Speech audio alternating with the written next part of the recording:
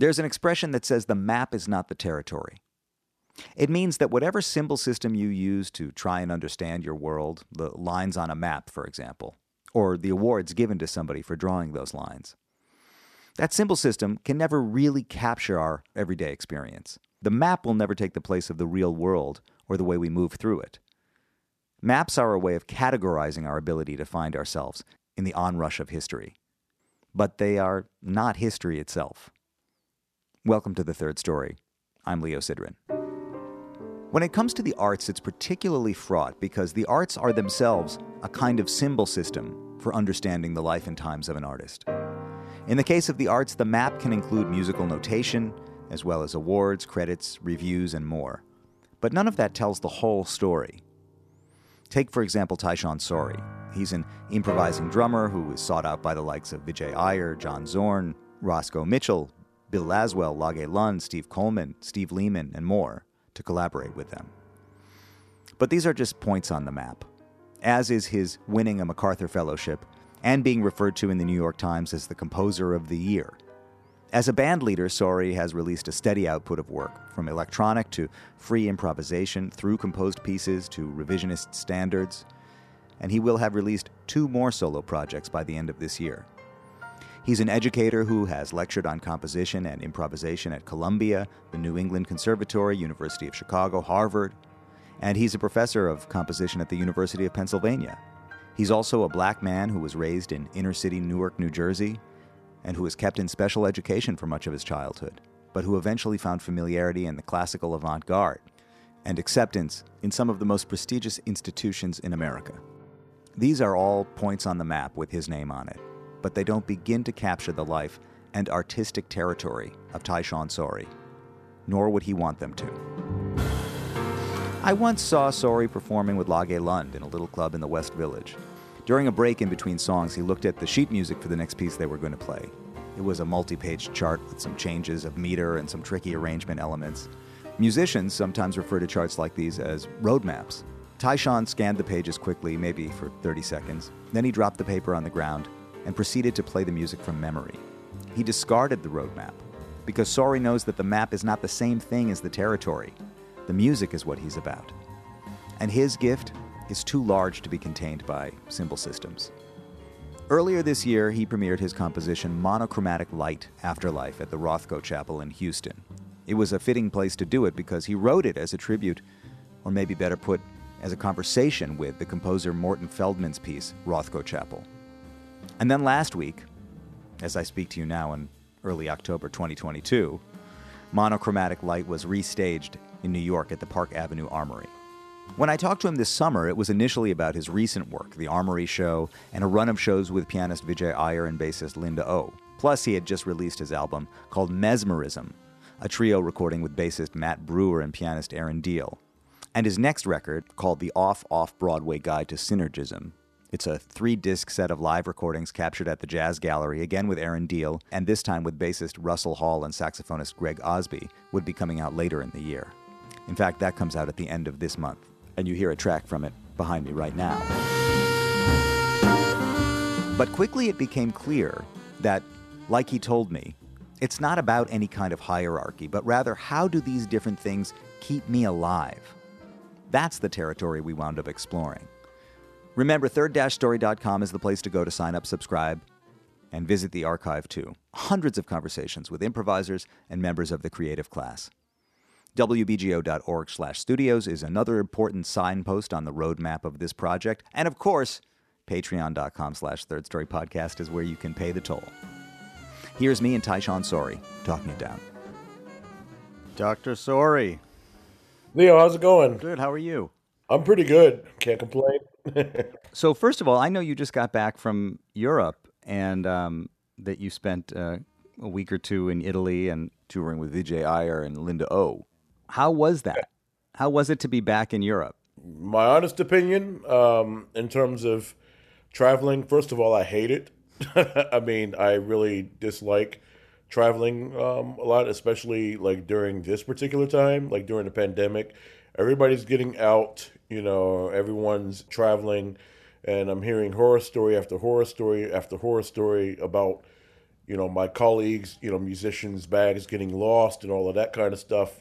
People having their luggage get lost. Like I had a good friend of mine, like actually Matt Brewer, who great bass player, a friend of mine or whatever. Like it took, like I think they still have his luggage claimed as lost, and it's been like well over 2 months since he's had his luggage lost. So for me, there was no way I was going to be checking any cymbals or checking any of my instruments or whatever for the luggage. So it was pretty hectic, getting through with 3 bags, trying to travel, with 3 bags, from flight to flight. So that wasn't very pleasant. And at the same time, working with Vijay and Linda in any capacity is always a thrill, and it's always a pleasure, and it's always, musically a wonderful situation. But as far as the logistics of traveling are concerned, currently at the moment, it's horrifying, to say the least. And as I said before, I think the fact that what has happened, during this recent period of traveling, I also traveled with them in November, and it was actually even more of a headache, traveling during that particular time during the pandemic. First of all, we were gone for 3 weeks, and this trip was only about 2 weeks. But in November, we were gone for 3 weeks straight, and we had to get tested for every country we've left. There was a lot of paperwork you'd had to do, before you could even fly, before you can even get on the airplane to travel to another country or something like that. And, there would be instances where sometimes we would be traveling from country to country. And so you'd spend a bit of time doing all of this paperwork and getting these QR codes to be scanned once you went through passport control and all of that stuff to make sure that people aren't, carrying COVID with them and everything as they're traveling. So you had to get tested. You had all kinds of stuff you had to do. So from a logistical standpoint, that was also a nightmare. But I almost feel like that this tour was actually even worse, just in terms of the amount of people who are out, the inconvenience that has been sort of foisted upon people, who are traveling, by air.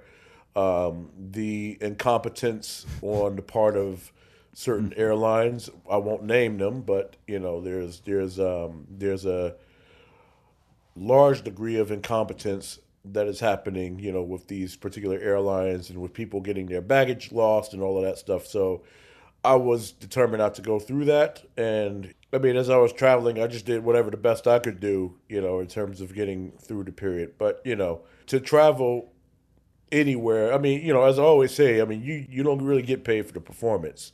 You get paid to travel. That's right. That's what touring involves. Because if you were getting paid for the performance and traveling, believe me, we'd be making a lot more money doing what we're doing here. I mean, I'm just being blunt, and I'm just being honest about the situation. I mean, maybe, there's a lot of people who really love to travel and who really love to do this. So I'm not knocking people who are well into that. I'm just, it's just not really for me, to be doing all the time. Anywhere with Vijay and Linda is always going to be well worth the experience because, these two are just some of the most fantastic musicians and people that you could ever be around for any length of time. So I tolerate it. I tolerate the travel logistics and all of that kind of stuff. How do you look after yourself in those situations where your own personal time just to manage whatever you need to get managed for yourself is so limited, particularly in times of COVID where there's all this added layers of either getting tested or panicking at the airport? Or, I mean, do you have any strategies that you've developed just for when you're out there to just make sure you don't completely spin out?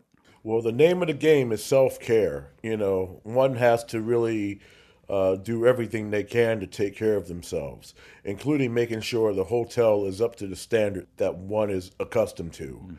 And also making sure that you're eating properly, you're drinking lots of water. You got to drink a lot of water when you're traveling. I mean, that's a given. I mean, because, you're in the air for, several hours at a time, and then you're walking from place to place. I mean, you're sweating. The weather's, also hot, which doesn't help. So you got all of that going on, and just making sure that you're, mentally, emotionally, and also physically, at a place where, you're going to be able to um, get through as much of these pitfalls as much as you can, and to also, take some time out for yourself too. I mean, like, meaning, I know the tendency sometimes would be for certain musicians to want to go do some sightseeing and stuff like that. But there's really no time for that. You don't really have time for that. I mean, once you get off the plane, you're already exhausted from being up in the air for however many hours or so when you're going from country to country. I mean, there's just so much time that's involved with trying to get somewhere. I mean, when you're traveling by train, also it's the same issue. You're spending a lot more time than what the travel time says. From where you're going from place to place. So one has to really be aware of how much time they're actually spending, doing all of the traveling that they're doing, and then putting that against the time that they have to take care of themselves, whether it's taking a nap or having a decent meal somewhere, or maybe just trying to find time to enjoy themselves and not get too caught up or whatever on logistics and that kind of thing. Because one has to really look at it, like touring or whatever, like as an opportunity for one to, like I said, to play the music as best as possible in every situation, give a 100 million% of yourself to the music, and also take care of yourself, because if you don't take proper care of yourself, whether it's mentally or whatever, then you're not really going to do all that well, on the bandstand. So the best thing I would say is to definitely think of it as an opportunity for you to exercise some self-care and try to take some time off for yourself, and not sit and do a bunch of emails or whatever or something like that, like during a time where you could be getting some rest or you could be taking care of yourself. Mm-hmm. Because if all you're doing is work, work, work, work, work all the time, then you're not really going to have the mental capacity to really even continue forward doing a gig if all you're thinking about is everything that's stressing you out, for the day or something like that. So that's all I have to say about that. I know that was a long-winded response, but whatever you can do to take care of yourself, while you're on the road, even if it means, having to slow down your response times to emails Mm-hmm. and phone calls and stuff like that or whatever, even if it involves that, then one should really do that if they want to perform at a successful capacity.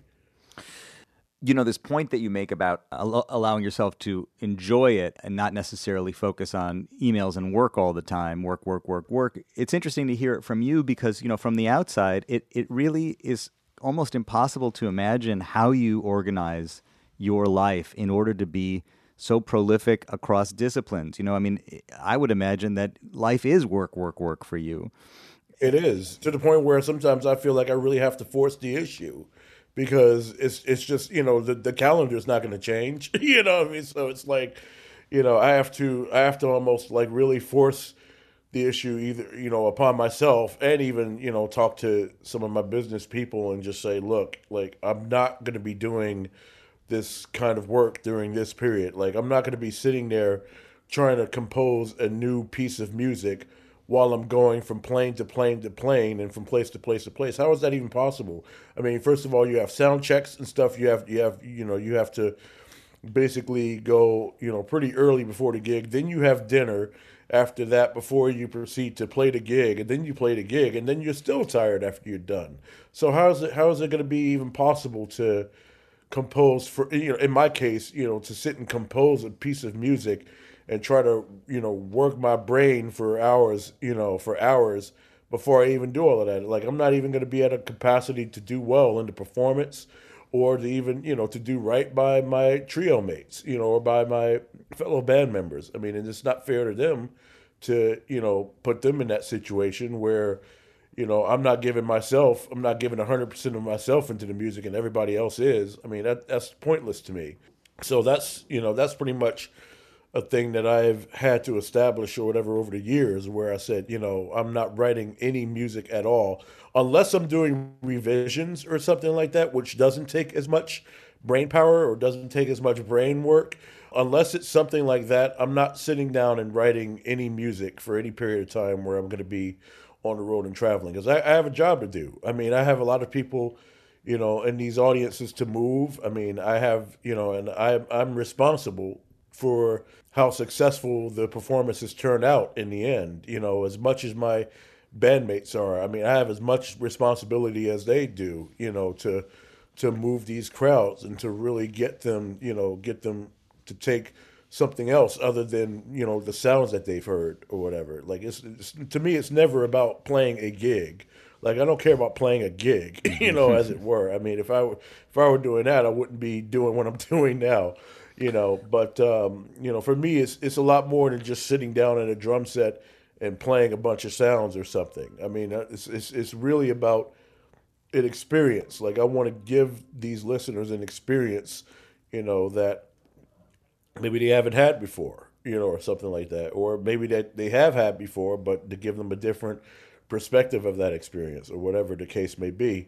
But as I said before, I mean, if I don't have the capacity to be able to do that by the time I get to the bandstand, then what I'm going to be doing is essentially not important at all. So, like I said, having to put, and again, that's another form of self-care, when you put these sort of moratoriums out there and letting people know that, look, this is what I'm doing right now. I'm touring, I'm traveling, I'm performing from country to country to country, and this is not going to be a time for me to sit and dedicate so much time to writing a piece of music while I'm you can't do that. It's not going to be fair to yourself as a person who needs to take care of yourself, and it's not going to be fair to whatever band members you're working with. As your career as a composer, as an educator continues to expand, how do you figure out how much space to give to the drums, what the role of playing the drums is? Because it almost sounds like in order for you to give yourself the time and the space to go out and play these gigs. I mean, I know you say it's not just a gig, but to just go and spend 2 weeks focused on the drums, you take so much time away from the other work that you're doing. How do you view that balance today? I don't see it that way at all. I mean, I see it as all of these things informing each other. Whenever I'm performing at the drum set or whatever, if there's some idea that I hear or that I'm inspired by being around, say for example, Vijay and Linda, like if they've played something that inspired me, or if we even have musical discussions that, inspire me in some way, then I would, take these things to note, or take these things into my head and consider it, for whenever I'm writing music or whenever I'm thinking about music or that kind of thing. I mean, see, there's always going to be time for me to think about music. Like I can think about music all day. Like I can talk about music all day long, but it doesn't mean I necessarily have to write it or do it every single waking moment of my life.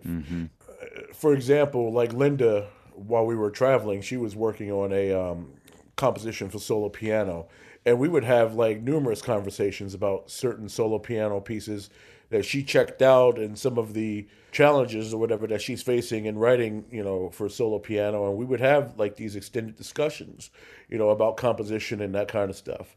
And so, but these things kind of keep me sort of musically going, it keeps me going. And so I was thinking, oh, wait, well, maybe I should consider this also for my piece, or I could consider this for the next composition that I decide to write for the solo piano or whatever the case may be. So, it's not really taking time away. It's just letting these conversations and letting these experiences inform my activities that I'm otherwise not doing. And finding a way, whenever I do get to these activities, I can then go back and revisit, a lot of the conversations and a lot of the things that inspired me and integrate those somehow into my composition or anything. So it's not really a thing about it's not really about having quote unquote time off or something like that where I'm like completely disengaged with composition or disengaged with things concerning teaching even, that kind of stuff. Like I'm learning all the time, and you can never stop learning at any given moment, no matter what it is. So it's sort of a blurred distinction, but at the same time, this is how I typically like to think about it, whereas like I'm always thinking about composition and I'm always thinking about performance and teaching and finding ways that all of these things, can influence one another.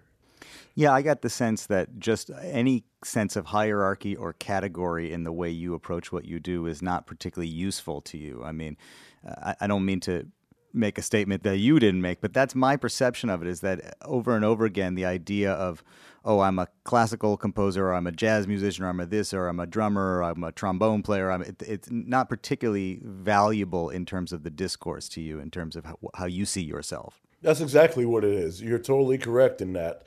And in fact, you put it so succinctly, a lot more succinctly than I did, but that's essentially what it's about. It's not necessarily about having all these hierarchies, but rather how do these different things, how do they drive one another and how do they keep me sort of alive, artistically speaking, like, because I mean, I like to feel that I'm always artistically alive, even though I may not necessarily be at the drum set 6, 7 hours a day or something like that. Like, I like to feel like I'm still somewhat practicing, in my head or in my listening or whatever the case may be.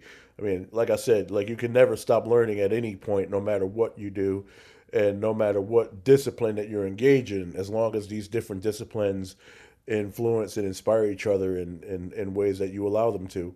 But it does put you in a pretty unusual spot, because you sort of belong in many places, and also, you're operating in a lot of worlds where a lot of the people that maybe you come into contact with define themselves as a thing or see themselves as being part of a specific discipline.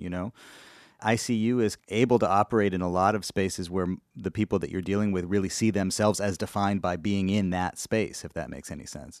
Yeah, it does. I mean, for me, like, these boxes that we talk about, I mean, they don't exist.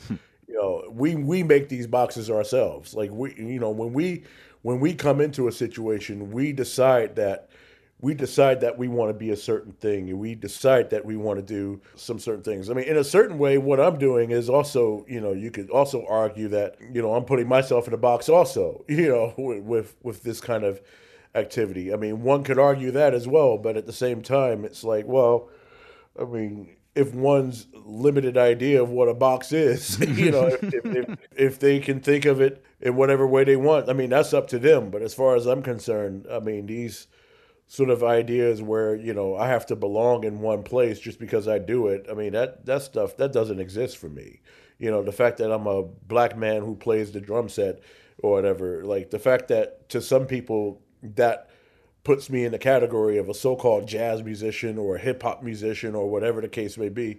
I mean, it's like, I never bought into that. Like, I never brought into that growing up, and I still don't buy into it. Like, just because I'm a black man sitting behind a drum set does not mean that I can't engage with serious composition in the way that I have, or engage with the musics of other traditions other than my own. It really does play into the idea of, first of all, the radical idea of blackness, or whatever, as put forth to us in literature by, geniuses such as Fred Moten in particular, who I'm thinking about when the black artist or the black musician or whatever is practicing an act of resistance, meaning that not necessarily allowing yourself to be put into these categories or to be put into these boxes. I like to think of myself as a person who operates in that way. Where, these boxes do not exist, while at the same time I can still exercise my so-called blackness or whatever in the way that I feel necessary. I don't have to attribute myself to a limited notion of what that is, if that makes sense. Yeah, I mean, I think it's interesting that when you use the example of associations that people might make about you, you use the example of being a black man playing the drums, which is actually a much more common visual reference that we have in mainstream society than a black man holding a baton and conducting a classical orchestra or a chamber orchestra or whatever. I mean, that's, I think, the space where you have been more subversive in a sense, because it's so unusual for a black man to occupy that space. Yeah, I mean, it's like, but at the same time, the reason why it's unusual is because Western society and certain collective forces of Western culture have made the conditions such that we can't necessarily engage with these models, engage with these alternative models, like conducting or coming up with your own lexicon of gestures and things like that for musicians to interact with, as exercised by people like Butch Morris, Anthony Braxton, and people like that. I've seen so many alternative musical models that are centered on blackness and that are also centered sort of outside of that, where it celebrates more or less a world aesthetic or a world view of what music's potential is for people, for humanity. Looking at so many of these examples of that, growing up and still today, it makes it even more right for me to feel that this is where I belong. Like, I feel like, I should be able to do this without any kind of judgment or without any kind of feeling that, well, this is unusual and you shouldn't be doing that. It's like, no, it's only unusual in the sense that society has made one feel that way, that, as a black man, you can't really engage with these traditions because they don't necessarily, quote unquote, belong to you. It's like, well, who owns music? you know, you know. Well, yeah. I don't want to dwell in this too much, even though I know it's a very strong part of what you're working on and dealing with. But I understand that there would be resistance, whether overt or implied, from the establishment, let's say. But have you felt it from the other side too? I mean, a black guy from Newark who made maybe more sense in the environment that you came from to, okay, he's going to be a drummer, he's going to be a jazz musician in New York, he's going to be that. But then in terms of your identity, where you came from, then entering this other space, I mean, did you ever feel that maybe, as you say, that was a space that was difficult for you to explain why you wanted to be in? Well, I was always kind of a loner, so I always felt that there was no opportunity for me to really explain anything to anyone. And I purposely made life that way for myself because, first of all, I never subscribed to peer pressure or any sort of thing like that, where, the latest trends or something, was what I had to listen to. Like, I listened to whatever I wanted, and I enjoyed, whatever music I wanted to enjoy, no matter who made it, and no matter the genre of music or anything like that. I never really thought of music in those terms or whatever, ever since I was a kid, growing up. I didn't necessarily think of genres until maybe I was about 7 or 8 years old or whatever, when I first, experienced the idea of what a genre is, where you only listen to one type of music or you listen to two or three types of music. And then if something else doesn't sound like that, then you reject it. That was when I became aware of that ideal. And I never really bought into it, just in the same way that, I mean, it's just a natural part of my being to just, listen to things for what they are and not necessarily for what they must be according to what my experiences are. Growing up in an inner city neighborhood like Newark, where I would get a haircut, for example, and my barber would give me a stack of 45s to take home of all kinds of different artists. All of what I'm doing now is a logical extension of that. In the same way that my uncle has a record collection of all types of different music, and both of my uncles actually, both on the paternal side and my maternal side, both of my uncles have a lot of records and that kind of thing. And so I would listen to a lot of different kinds of music. And, as long as I liked it, it was fine. I've listened to it and I would make recordings of this music and listen to it over and over and over again. And, come to fall in love with music in general, like not fall in love with jazz or fall in love with house music or fall in love with R&B or fall in love with classical music or whatever. Like, I never thought in that way. And so coming up through, coming of age, as I was learning how to improvise in junior high school, that was when I really started to kind of break away from this peer pressure where, everybody else was, or mostly everybody else was really listening to hip hop, and that was it, pretty much hip hop and R&B and stuff on the radio. But for me, I knew there was a lot more well beyond that, that was out there for me to explore. I mean, I always knew that. So, like I said before, the boxes never did exist, even from since I was a kid or whatever. Like, these sort of social categorizations, being a black man in inner city, you have to listen to hip hop and you have to listen to the latest things or whatever that are going on in that scene or whatever. I did do that, but I also listened to other things too outside of that, because I think in order for one to grow, that person has to maintain a level of curiosity that is beyond their capacity or beyond their, wherever geographically they're located or what have you or whatever. There's so much out there in the world. Why not explore as much of it as you can and learn from it? Did you have a sense early on that you were unusual and your relationship with music was unusual? It seems like you were kind of drawn to it. You found a piano, you started playing it. You know that as soon as you could bang on something that you did, obviously it was a very natural thing for you to do. But you answered that question by saying that you've always been a loner. Did you feel even in those early days as a young boy that you had some kind of a different relationship with music or with the world even than your peers did? I mean, I only came to that realization much later during my years in junior high school. Mind you, I was in special education for 6 years before I even entered junior high school.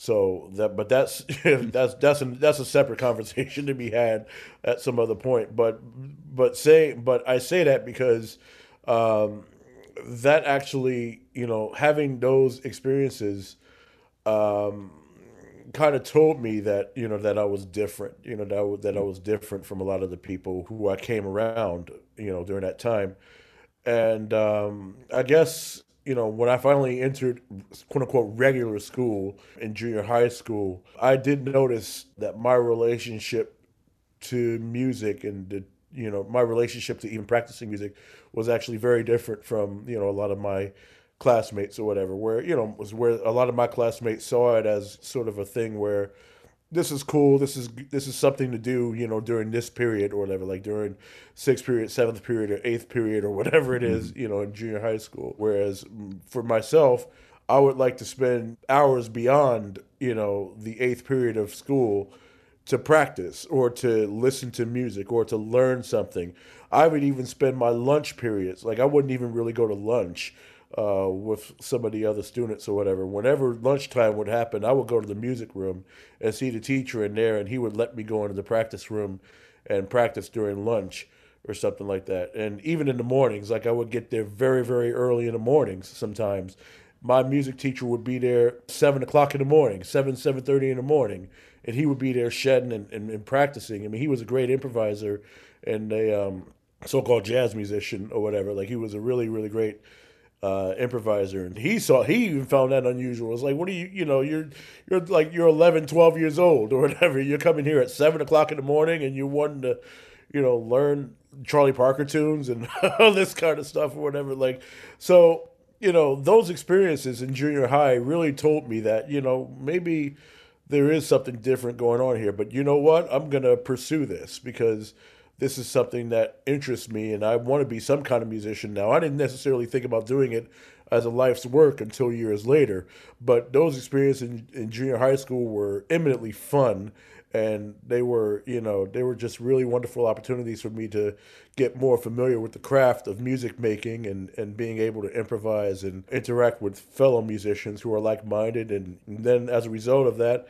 I was recruited to various so-called jazz camps and arts institutes and a number of things like that or whatever in seventh and eighth grade, where a lot of these kids who would be recruited for these programs are like in senior year of high school, like first year college age or whatever. Here I am, this young, really young kid coming to these programs as a result of having that curiosity and really practicing and working hard to try to get to a point where I can at least play somewhat decently in these situations. Do you think if it wasn't music, it would have been something else? Or do you think specifically the relationship with sound and music was the thing? I think that was the thing that found me. It wasn't something I found. It was something that I think found me, and something that I felt, okay, well, if this is what it is, then this is something that I feel that I'm most at one with or whatever. But I mean, it could be something else. But I mean, we could argue that. But at the same time, music was the thing for me that was what really kept me in my place, so to speak. I mean, it was either that or be out in the streets. Well, in fact, that's kind of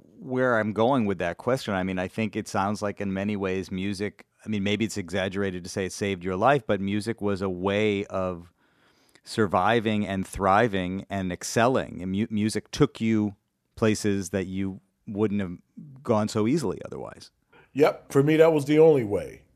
Thanks to my grandmother, rest her soul, my father had a little bit to do with it, and that he too, was a drummer during his adolescent days, a little bit. And so, I mean, it was, I had people who really supported me, people in my family and friends of the family who did support the idea that, I was partaking in something that I felt close to, and they all saw that and they all really encouraged that. It was great to have that kind of support system around.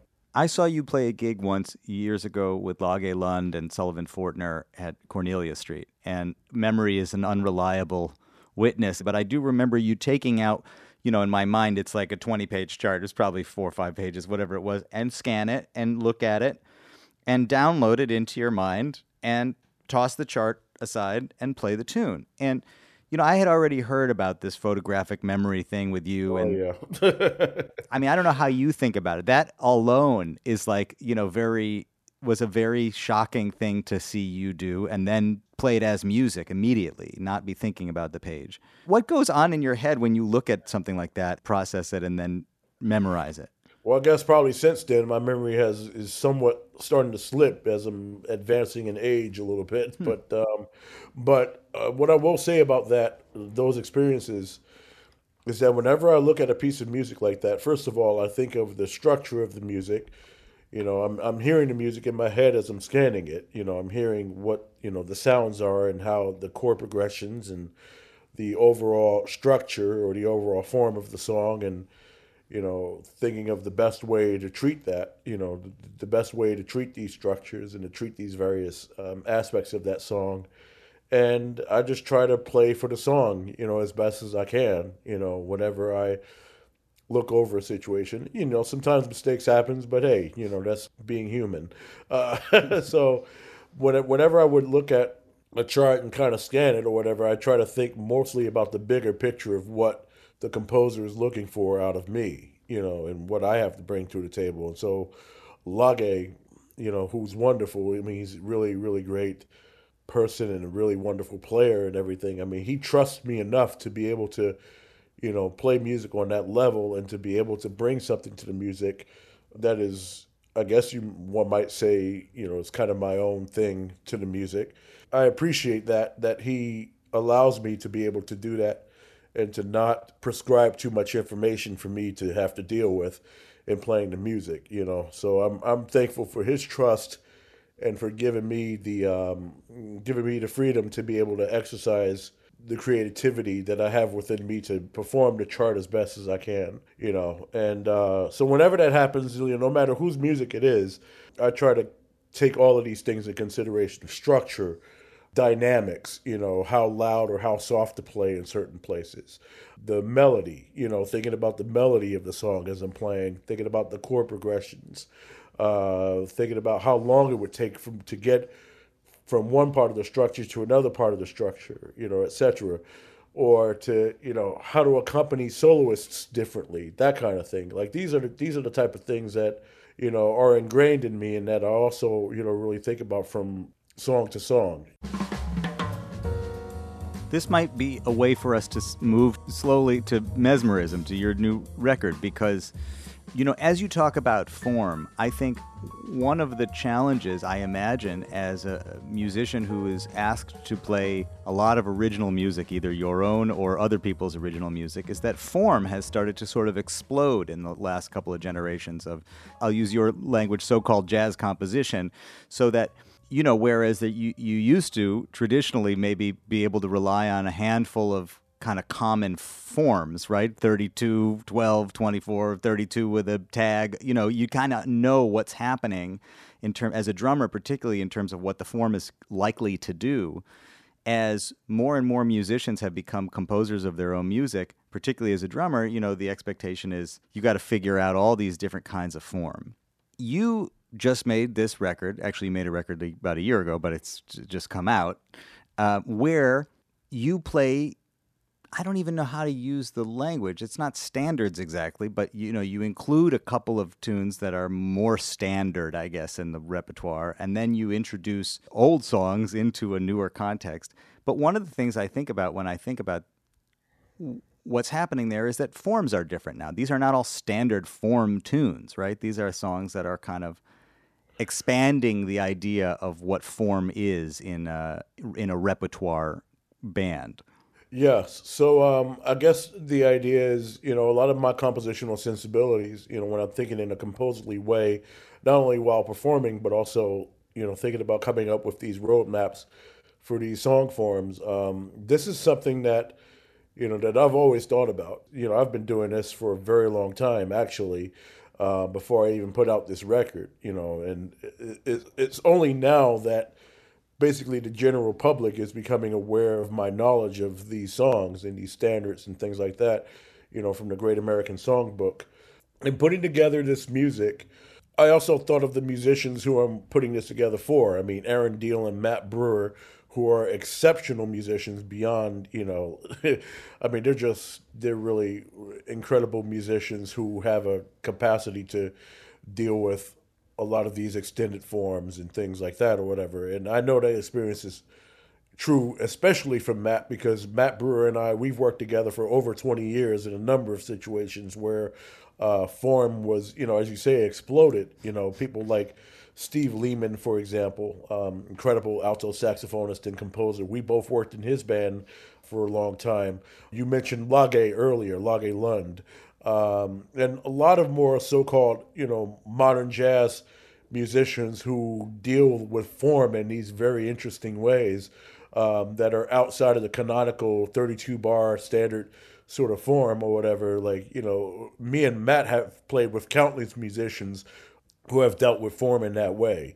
Aaron Deal is somebody who I also became familiar with through his work in both the so-called classical and so-called jazz categories. His work in both of those fields. So I already knew that he had an understanding of playing over extended forms and things like this. And him, myself, and Matt, all three of us, our experiences and our influences very much come from that. With dealing with these more extended ideas of forms or whatever. Everything. I mean, all kinds of ways of dealing with form. Whether we're talking about classical music or we're talking about the blues or we're talking about jazz or we're talking about whatever the case may be, or even advanced pop music like say Joni Mitchell's music, for example, and people like that. I mean, we all have a familiarity with these different approaches to form, and so and coming up with the personnel for the recording, like this was what I thought about. Like how do I exercise form having these sort of sensibilities that I tend to execute in my own music? Like how do I create something while remaining true to the song and while remaining true to what the song is or what the song is communicating? How do I do that in the most personal, direct way, derived from my own experiences as a composer? So all of these different things kind of tied into each other, and so it led to the idea of making a record where, in fact, now we're going to get into another topic about what that record means. I didn't want to do a record where we're going to be spending a bunch of time during rehearsals and that kind of thing of these arrangements and stuff like that. Like I didn't want the music to be too comfortable. In other words. So we only spent about maybe an hour just going over these roadmaps of some of these songs, and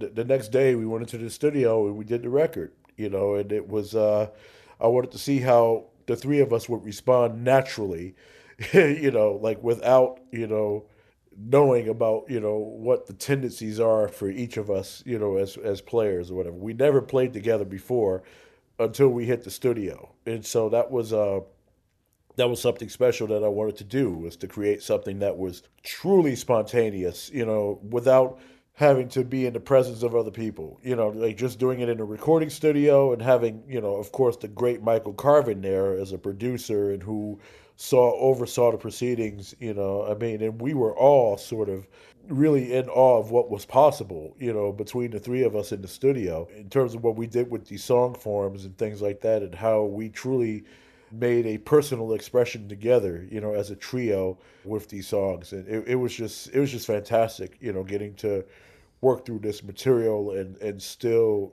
sort of remain true to the songs. Yeah, the original impulse of those songs. You said this thing about how you brought all your experience as a composer into that particular project in taking all material written by other composers, you brought in, a certain sensibility from your composition side. Again, these are categories, but one of the things that I think is so interesting to explore is that here's a record that's made with almost no rehearsal in the space of a day, and it lives in your body of work next to long, extended forms of composition. And here we are, over a year after it was recorded, talking about this as an artistic statement equal to any other artistic statement that you would make. This is essentially an improvised day in the studio. This, to me, seems like almost the best example of the interplay between improvisation and composition. And, how we often see them as very exclusive from one another. But here you are making, I think, a statement to say, I see them as very related to each other. Very much so. In fact, all of it is composition, really, when you think about it.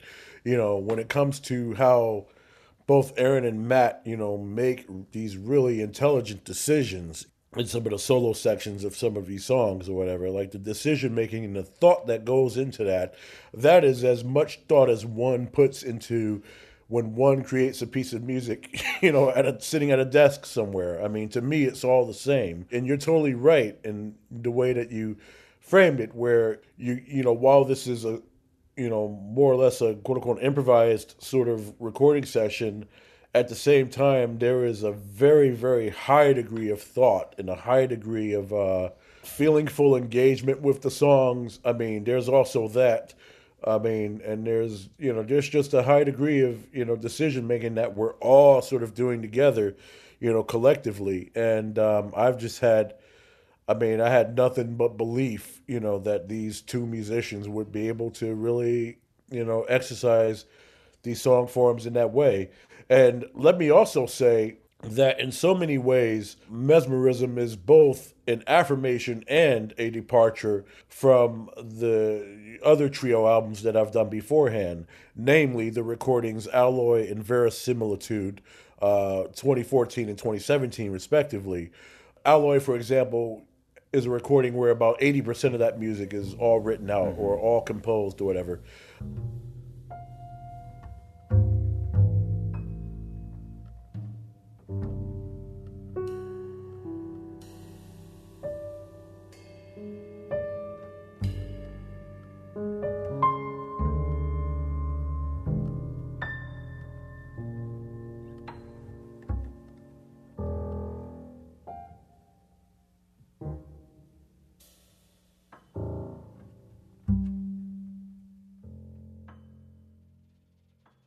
Verisimilitude is kind of similar in that maybe, you have about 50% of that music all thoroughly notated and written out, and 50% of it was improvised.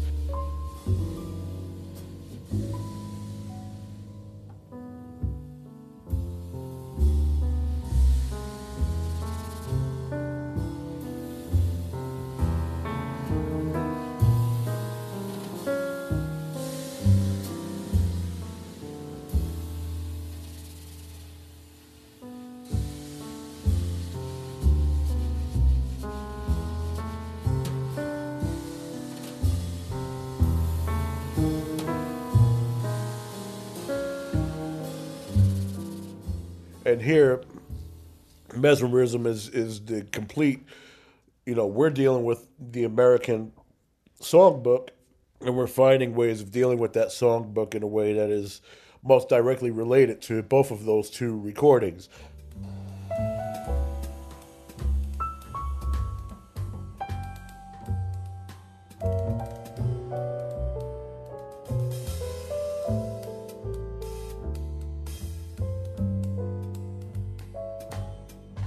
I mentioned those two recordings because in both Alloy and Verisimilitude, where the trio of Corey Smythe, Chris Tordini, and myself, when we would get together and perform these pieces of music or whatever, these song forms that I've written for those particular albums, for these songs, they were never really quote unquote fixed.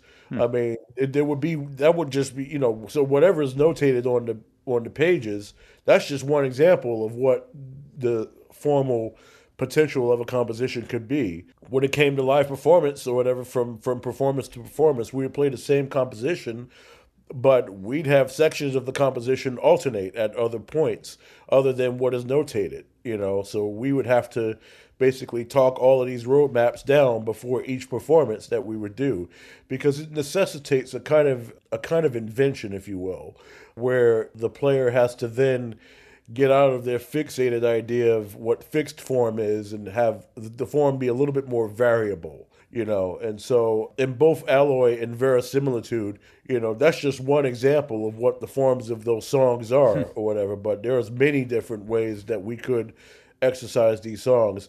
Mesmerism is no different. Of course, you have Autumn Leaves, and we know it as a 32 bar standard with two sections.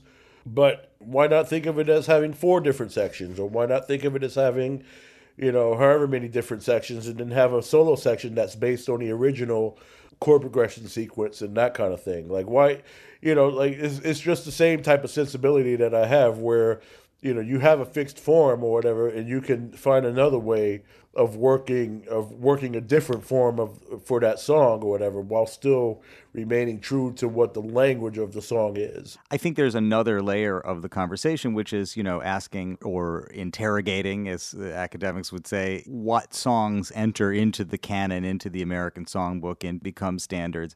There are a lot of ways to approach the conversation. One of them is so many of the songs that the great improvisers used were popular songs at some point. They were written as songs that everybody would know. And so the act of transformation was a radical act because it was taking something that belonged to the sort of the popular space and a very white space, and it was bringing it into a new context. Absolutely. The songs that we're looking at in your project are not coming out of the popular music space of any time, really. These are many songs that were written now by great improvising musicians and that Right. you're revisiting. Right. So the conversation around what constitutes a standard or a part of the American songbook is no longer necessarily looking at what's on the radio or on Broadway. Right. It's looking elsewhere also. It's looking within, you know, and this is a good opportunity for me to make myself clear, because I was asked a similar question along similar lines on another interview that I've done.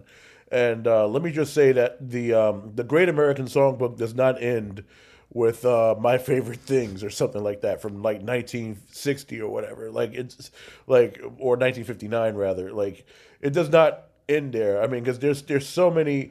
In fact, why even call it a songbook at all? Why limit it to a particular era? Why limit it to a particular time? Right? You know. So these were the questions that I was asking myself, you know, not only when putting together Mesmerism, but actually long before that, like when I was participating in jam sessions or whatever. Like, how come all of these things are called standards and yet you don't go beyond a certain era or something like that? For example, when you talk about the great music of Horace Silver, or you talk about the great music of Wayne Shorter or Charles Mingus, you know, these people who have, you know, again, speaking of the explosion of form, right? I mean, you have these incredible works by, and even Duke Ellington himself, you know, who we covered in Mesmerism and everything. It's like, you know, all of these great musicians have contributed so much to the canon that, you know, there's so much music that was made in the last 62 years that has yet to really be fully considered, you know, on a bandstand in a jam session type of situation. You have situations where people are still calling so-called jazz standards from the quote-unquote Great American Songbook as defined today by a lot of people who have defined it that way for years, as being limited to a particular era, to a particular space, in the music. And so what Mesmerism and what I hoped to show through this recording is that the Great American Songbook does not end in 1960. The Great American Songbook continues to the present day. And not only is the Great American Songbook limited to so-called jazz expression, this runs all across the board. I mean, you have many incredible hip-hop artists of today, right? That music should be considered part of the Great American Songbook. You have so-called beat composers. I can name MF Doom. I can name Jay Dilla. I can name so many special artists, who have contributed to that world. Like, that should be considered in the canon of what is called the Great American Songbook. Or I can name like extended compositions by many black composers whose work we don't know. You can consider that a part of that. So really, why even define it as a great American songbook? Like, why not just take whatever music you want to engage with and deal with it, transform it in a way that you feel is personal to you, as what has happened in so-called jazz for over the past century and even beyond. I'm just doing the same thing that a lot of those folks have done. It's no different really, except, we tend to kind of limit the Great American Songbook and what our thoughts of that is, into one particular sphere of the music. Whereas, like I said, you have too many countless examples of music after 1960 that can very well, if you really want to define it as, as having a great American songbook or whatever, then you got to go beyond 1960. Yeah, but I mean, for you to be looking at, let's say, the music of Jay Dilla, and then also, extended composition or whatever, what you're revealing is how you think about the world, which is that category is artificial. But it's interesting because it's hard for people sometimes to figure out what space they're in, and I know that you also have talked about this question of labeling, and it has to be acknowledged that every time you say the word jazz, you say the word so-called jazz. And I think it's a way of saying that we're not going to accept that label right now, that's not the label that best serves what you're doing or the music that you're making. Right. That's right. That's correct. Is it a form of gently trying to move the discourse? Like every time you say so-called jazz, is the idea that eventually we will find another way that we can speak about this music? Sure. I mean, there are many different ways that people are talking about the music even now. You know what I mean? Like you have people like Nicholas Payton who coined the term Black American music, which I consider myself a Black American musician. Yes. Or a Black American artist, I guess I would say. What I wonder about with that, and I agree, but what I wonder about is Lage Lund a musician of Black American music? Yes, he is. Is he a Black American musician? If you're saying that in the sense that, the music that he is engaging is Black American music, then yes. Then yes. I think that's where it becomes very challenging for people to even know how they should allow themselves to engage in it, if that makes any sense. Right. I mean, obviously, lineage-wise, Yeah. He's Norwegian. I Yeah. mean, obviously, lineage-wise, it wouldn't make sense to say that. I don't think being a Black American musician is limited to the color of your skin or whatever, that kind of thing. I think being a Black American musician has to do with the engagement with the music that originated from the Black American experience. I guess to put it in those terms, or to hopefully define it succinctly in that way correctly, that would be a more accurate way I would put it, for Lage. Thank you. Thank you for that. The last track on Mesmerism is a blues, and you just settle into the shuffle. I mean, you close the record with one of the great American rhythms. You play the blues.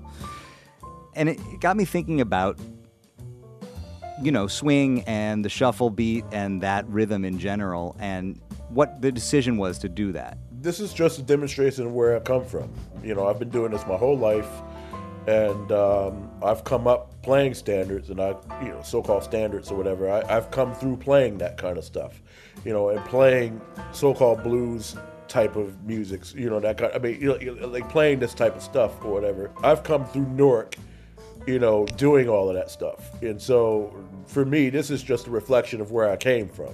And why I chose to do it is because, REM blues happens to be a composition that I really love dearly, and it was something that Duke actually had composed for the Money Jungle record or whatever, something that he composed specifically for that record for those players or whatever, which in a way speaks to how Mesmerism sort of came about, going back to that, where, these tunes were specifically picked out for these musicians and for this particular occasion, we came up with these arrangements for this particular occasion. The point being that for me, it's, again, it's nothing unusual, is that, it's just representing where I come from, and that's all it is. I want to just close by talking about the concerts that you're going to be doing at the Armory in September with Monochromatic Light, because that is a very different kind of conversation, I think, or a different experience from the one that we've been talking about here. I mean, maybe you see them as kind of all related, but it puts you in a slightly different function. It's you as composer. It's you in conversation and dialogue with a couple of pieces that had already been created 50 years ago. I haven't heard the piece. I read a great review of it, of course, in The New Yorker, but can you just talk about the experience of writing that piece and how you think about going into these concerts in September? Well, that piece in particular is dealing with a lot of subjects. First of all, the Rothko Chapel itself, which is really influential for me for many reasons that would go beyond the scope of the interview time that we have today. But the influence of the chapel and what it represents in terms of it being a space for meditation and for, becoming one with yourself and becoming one with the black panels that are all in that space and that kind of thing, and seeing it transform over a long period of time. So that's one inspiration. Another level of inspiration, of course, is Morton Feldman's composition of the same name, titled Rothko Chapel. Morton Feldman is a tremendous, if not possibly the biggest influence for me as a composer, right next to people like Bill Dixon, Anthony Braxton, and so many other composers I can name who have done really important work for me in that regard. So that composition is in conversation with those composers in particular, along with Feldman. The piece is also in conversation with trauma. Morton Feldman's Rothko Chapel composition, for example, deals with ancestral trauma on some level. Where at the very end of the piece, there's like a Hebraic melody that is stated at the very end of that composition. Very beautiful melody that he had written, I think, when he was around 16 years old or something like that. Quasi-Hebraic, I should say, in his terms. In much the same way that his music deals with ancestral trauma or whatever to that degree, so does Monochromatic Light Afterlife as well, dealing with more specifically black ancestral trauma through the interpolation of the spiritual. Sometimes I feel like a motherless child. The entire composition, in some ways has Sometimes I Feel Like a Motherless Child, like always sort of abstracted or playing in the background or whatever as the composition is happening. So that piece, too, is in conversation with black trauma and black grief. Rothko's paintings, getting back to Mark Rothko, his art was never about being, quote-unquote, beautiful to the viewer or being, something that you can just externally look at and not see any kind of intrinsic value in whatever feelings he was trying to convey on the part of the viewer. There is a lot of grief that's expressed there, particularly in those black paintings, the 14 black paintings that surround the chapel. I mean, there is a lot of that going on there. The idea was not to create a beautiful canvas for a viewer to look at. Like, this goes beyond the idea of trying to paint something that looks nice or something like that, or something that's decorative. Like, it's not really about that. It was really about expressing these really human emotions that one feels or whatever. Sometimes not the most happy, not super happy emotions all the time or whatever. But then, that speaks to who Mark Rothko was or whatever, was somebody who was interested in conveying all of these other human emotions or whatever that we tend to not really dig deep for. So Monochromatic Light seeks to kind of do just that through being in conversation with these composers, including Feldman, and in conversation with the black spirituals, and putting all of that in context with one another, in a conversation with one another. When I read about it, I have to say that as a Jewish American man, which is what I am, my family's been here long enough that it's easy to lose touch with our own ancestral trauma. I mean, it's stories that we tell ourselves, but we've become so many of us integrated into secular American life that I was very touched when I understood how you connected with Feldman's ancestral trauma. And you drew a line to your own ancestral trauma through seeing his experience. And also understanding that at his time when he was operating in the classical music space in the 20th century, he was an outsider, maybe in a similar way to the way that you felt when you entered that space. But it was very meaningful to me when I learned that, because it reframed my own family legacy, if that makes any sense. And it allowed me to see myself a little differently through your eyes.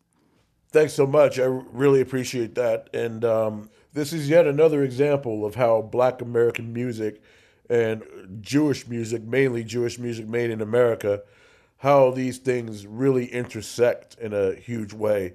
We've seen so many examples of that, even as far back as the 1920s or 1930s, when you see all of these different connections of both of these musics interacting with one another. Yes, you might see it, to some degree in a superficial way, during the swing era or whatever. You would find many examples of that during the swing era. But also when you look deep beyond the surface of what's going on in those musics, for example, like, because I spent a lot of time listening to cantorial music, a lot of cantorial works. And I felt the connection listening to a lot of the great cantors or whatever of the early 20th century, listening beyond the liturgical side of, whatever it is that they're singing about, just the amount of power and the sheer energy that comes through the loudspeaker whenever I'm listening to these golden age cantors of the early 20th century, listening to that. And then directly connecting that to, all kinds of Black music that I've listened to and everything. Like, I just saw that. I felt a connection there, whenever I would listen to that kind of music, listening to the singers or whatever of that time or whatever, and just seeing how both, interestingly enough, while one is dealing more or less with liturgical elements, the other is dealing with more sort of real life experiences, like life experiences, things like that or whatever, Black singers or whatever during that time. I mean, dealing with a lot of that stuff. But the sheer power and the sheer emotion and everything that that one gets out of listening to these recordings is exactly the same for me when I experienced that music. And so to me, it was very easy for me to draw these connections when one's dealing with ancestral trauma, and kind of linking the two ways in which that's kind of been dealt with. Do you think that you process strong emotions more acutely than other people and that helps you in your work? Perhaps, yeah. And it's also probably part of the reason why for a long time I'd like to sit with something until I begin to write a note of music about it. For the Rothko Chapel piece, I mean, I wasn't going to write a note of music until I sat in that chapel myself and experienced what it would be like to sit in that space for numerous hours and watching those paintings transform or whatever as the day passes. Nor was I going to proceed with writing a note of music until I really sat with the Morton Feldman composition of the same name, because I've heard that composition numerous times before. But for this occasion, I wanted to listen again and to really see the connection between what we're dealing with now in the 21st century. And this is the other thing. I wanted to concentrate not only on the ancestral trauma that I've experienced, as a Black man or whatever, as African Americans or Black people experience or whatever, but I'm dealing with what is happening now, just with regards to all of these, the shootings of unarmed Blacks and that kind of stuff or whatever, and just seeing a lot of the perils that we as a collective, we all experience or whatever. Like, I'm also dealing with that in addition to, the ancestral stuff or whatever. So listening to the Feldman, I said, okay, so here he is dealing with ancestral trauma and this kind of thing or whatever. I too am dealing with that, but how do we put that in today's world? How does that exist in 2020, 2021? How would that exist musically? Like, how do we go beyond? I don't want to say how do we go beyond where Feldman has gone, because it makes it sound a certain way. But how do we deal with this stuff currently in the moment? So that's really what I was after. It's a strange pivot, but I'm gonna close by asking you this. You are very serious about your work. You're clearly very thoughtful. You're very patient, and you're also somebody who is willing to sit in something. And your music sits also. Your music requires a certain kind of patience and concentration often. You ask that of people. I heard, though, that you also love comedy. I see on your Instagram that you like goofy stuff and ridiculous stuff. It is a weird tangent, but I love it. I love that we went there. Let's close there, man. Because I think that people would assume, as I would, if I hadn't been given that little clue, that, that it's just real serious all the time, because these are serious things. But you got to see the light also. You got to see the ridiculousness of life sometimes too. Yeah, it's another form of self care. um, I've been a long, long time fan of stand up comedy. And I have a lot of people whose work I really love, and that has also influenced me in a lot of ways to work in the way that I did.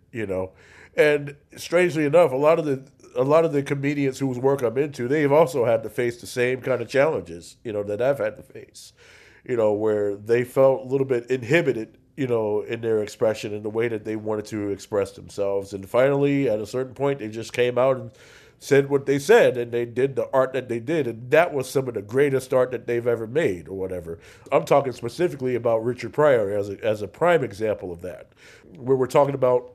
I'm thinking also about George Carlin. I'm thinking about a lot of my favorite sort of stand-up comedians, or whatever, the classics. I'm thinking about the classics, and a lot of what those people went through, with regards to their expression, and for a long time they've been censored from saying everything that they really wanted to say about their lives, or whatever, and they would talk about, maybe less so in the case of George Carlin, but speaking specifically of Rich Pryor, how he would take his life experiences and really like turn it into gold and really make it funny for people to really laugh at, and to really sort of, understand that, yes, this does come from a visceral life experience, but at the same time, this is truly something that unifies us, in a lot of ways, or whatever. So in listening to his work, for example, we can talk about that. His work has influenced me to kind of do the work that I'm doing, in a lot of ways. So again, stand-up comedy is also very, very much influential to me. And just seeing the, like what you said, the ridiculousness of life, or whatever. It just we can't not have a laugh. Yeah, it's funny because it's easier to understand it when you hear it through Richard Pryor's lens, or whatever. It's like, here's your life experience and here is how it influences your work because you're speaking to us.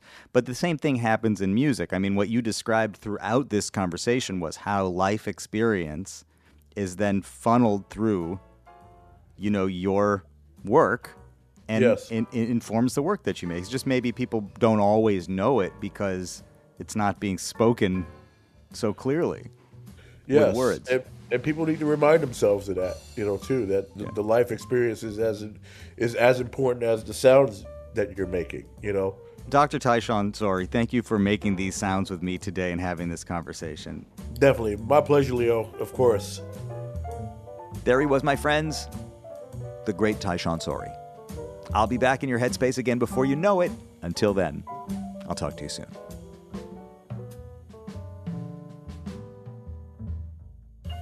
This has been a WBGO Studios production.